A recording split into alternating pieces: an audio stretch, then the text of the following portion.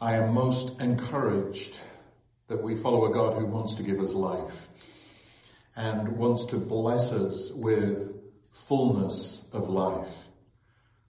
That's why he came, and that we would enjoy both him and life itself, even in the midst of trial and struggle, constraint. Nevertheless, we would be experiencing something in him that was supernatural.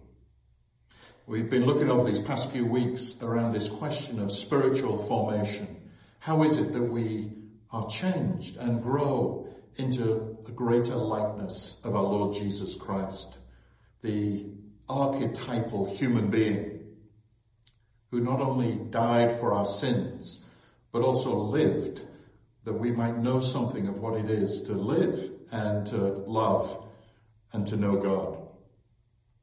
2 weeks ago or so, I talked about transformed priorities and how in that context we are to pursue light. And one of those sources of light was Christ himself. Not just knowing about him, but our experiencing Christ as the light of the world. Some of you will have been engaged in the wondrous privilege of raising teenagers, loving on teenagers, helping our children grow out of adolescence into adulthood.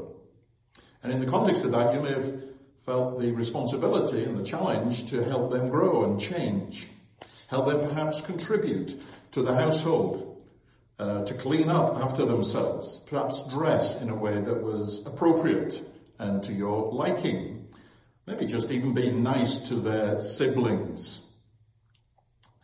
And from time to time, we might find a bit of resistance in that. And have you ever been through one of those circumstances where, as try as we might, as we try to convince of the appropriateness of things, there's just seeming unwillingness. And then all of a sudden, they meet somebody and fall in love. And suddenly, there's a change. Suddenly, as much as we try to get them to clean up, they were creating a space that was as clean as anything. They were dressing differently. All because of the impact of this person in their lives. It's good for us to ponder this question of what really changes us. In one of our readings, we had this interaction between Jesus and some of the Pharisees, the religious leaders of the days. And at one level, he's commending them in their pursuit of knowledge. But with that comes a judgment. Because they pursued knowledge, they memorized scripture, they counted words, vast portions of scripture they would be able to quote for you, and yet they missed God. You have never heard his voice, nor seen his form, Jesus says, nor does his word dwell in you, for you do not believe the one he sent. In a similar fashion, James reminds us that knowing and even believing scripture doesn't change us. He says this, you believe that there is one God. Good. Even the demons believe that and shudder. The devil knows the truth of God and the truth of his word, but it doesn't change him. He's unwilling to yield to the revelation in a way to respond relationally in love. Recently we got the joy of seeing our grandson learn to ride a bike. You know, he'd seen his friends riding bikes. He wanted to ride a bike and knew something about the mechanics, but there was a fear in him until such time as he took a risk, we let go, and he went with it. And suddenly the experience of riding alone, the freedom that came with that, changed him. And it's fascinating watching a child, once they get a taste for this, once they get over the hump of fear, how suddenly they just want to ride a bike. And it's like riding a bike. And just the joy that came in doing that. I want you to pause and just reflect a little bit upon your own journey in faith with the Lord.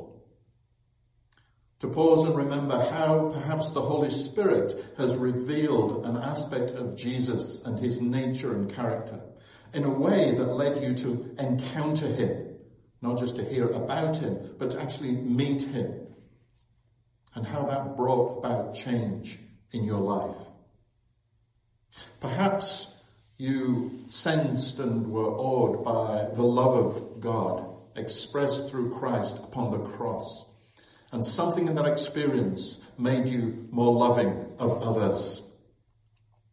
Perhaps you were touched or broken by his mercy, the generosity in giving forgiveness. And that caused you to want to become a more forgiving person.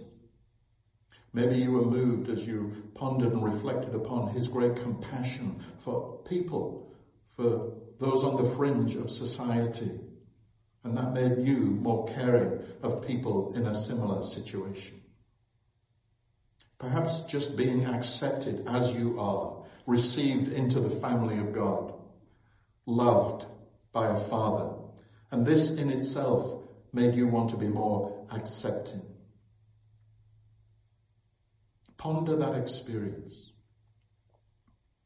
Early on in my Christian life, I had an experience where the Holy Spirit gave me a revelation of Christ in his suffering, but more than anything, in his great love for me upon the cross. And it was as if I was looking at Christ in his sufferings. I couldn't see his face, but I could see his torso and the sheer agony upon his body.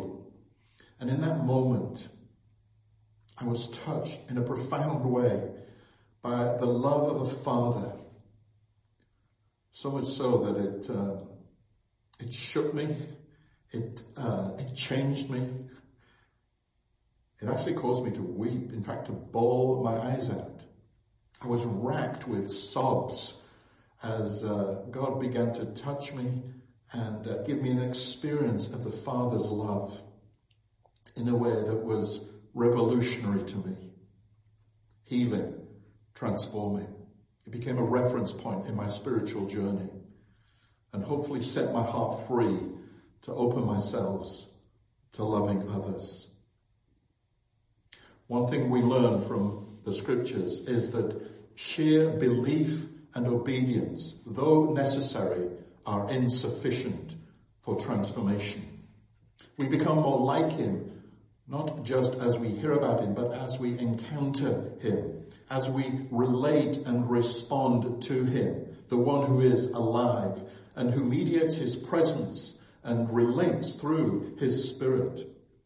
Let's face it, if teaching alone, conferences, resources, camps, mission trips, all of these things did the job, then we'd have the most pure, undefiled church there ever had been. But sadly, when we settle for mere believing and obeying, it's insufficient.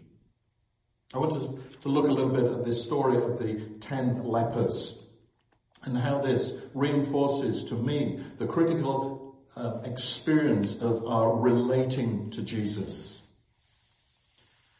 Now we've heard of how these 10 lepers cried out to the Lord from a distance because they were unclean and asked for his healing. They believed, they came to him for healing.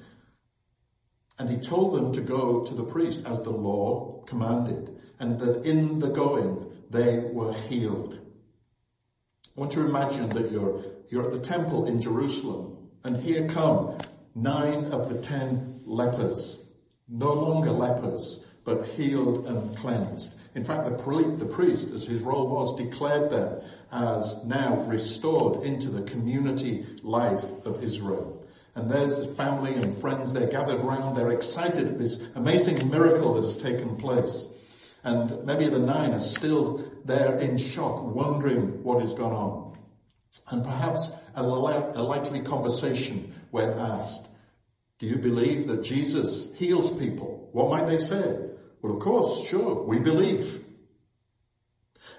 When asked what brought you to Jerusalem, they might say, well, Jesus told us to do that. And the law demands it, so we obeyed.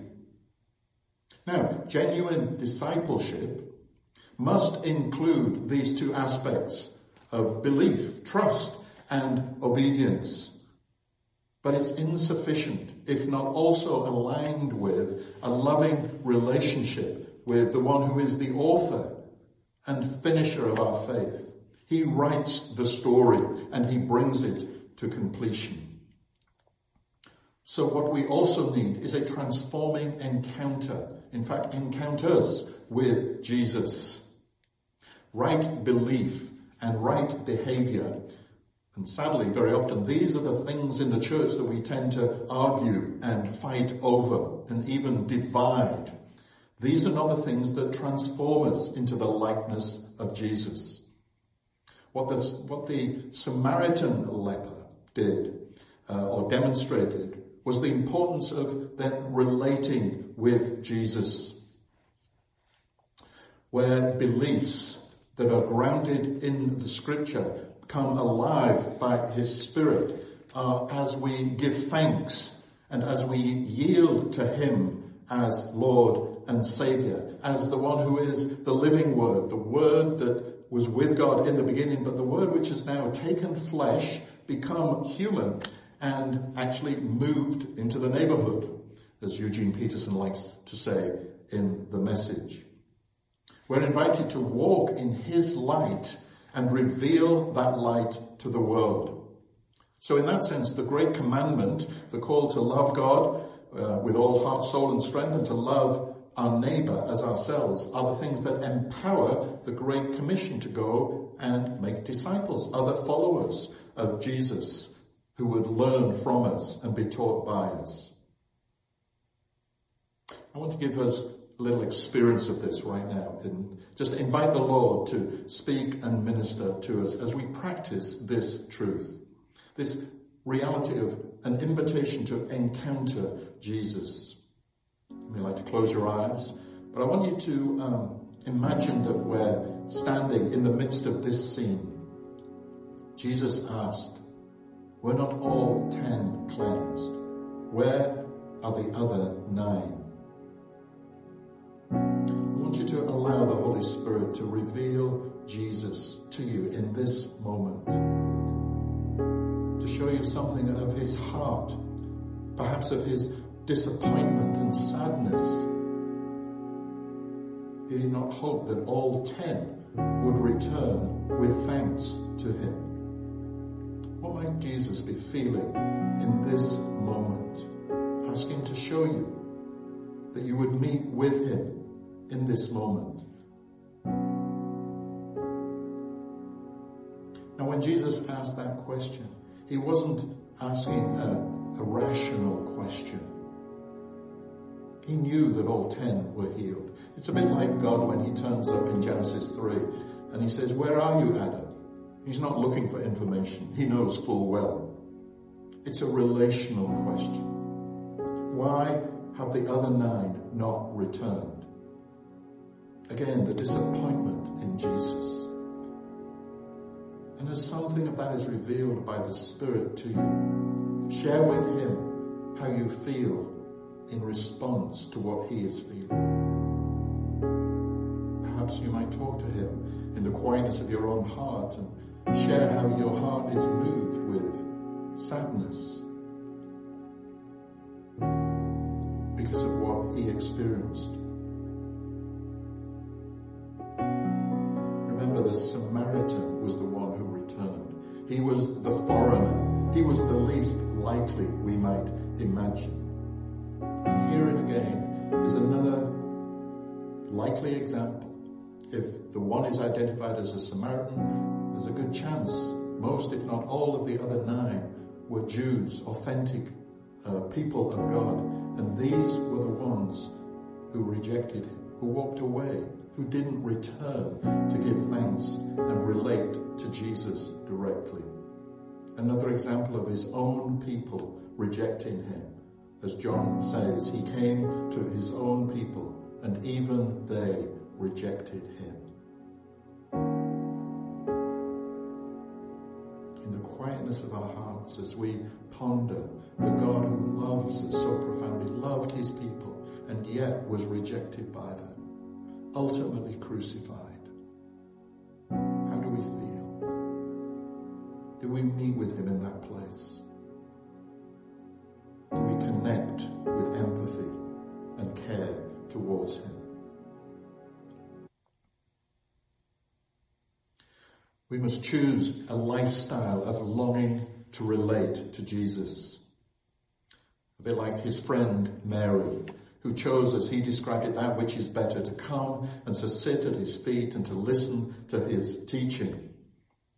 This Samaritan too longed to be with Jesus. A life empowered by the Spirit must be chosen, must be embraced, in fact must be sought after, because we don't just fall into this, stumble across it, come to church one day and walk out suddenly embracing the Spirit-filled life or maturity itself, or even begin to fulfill some of our life purpose that God has given to us. But rather, it's something we're invited to pursue, to seek after, to eagerly desire with all the grace that God provides. Takes me to the words of the psalmist. In Psalm 42 we read, "As the deer pants for streams of water, so my soul pants for you, my God. My soul thirsts for you, for God, for the living God. When can I go and meet with God?" Let's pray. Thank you, Father, that you long to meet with us. Thank you that you're Emmanuel, the God who is with us, but the God who wants us to hear his voice, to live a life yielded, surrendered to his will, knowing that in that is life itself. Deepen our hunger for you, Lord God, we pray. Open our eyes more and more to the reality of who you are. May we encounter you in our worship, in our reading of Scripture, as we walk around the beauty of your creation, as we fellowship with one another. Lord, in all these places and more, may we encounter you. May our hearts be touched by you. May we revel in the reality of a relationship restored to you that lasts now and for all eternity, with you and with the Father. And in this, may we be changed from one degree of glory to the next. Lord, we love you. And we hunger for you, Lord. We thirst for your presence more and more. Come meet with us, Lord. And may we be like that leper, full of rejoicing, full of thanksgiving, full of wonder of a God of such power, but of such mercy, who desires the very best for all of his children. Touch and change our hearts, Lord, we pray. In Jesus' name.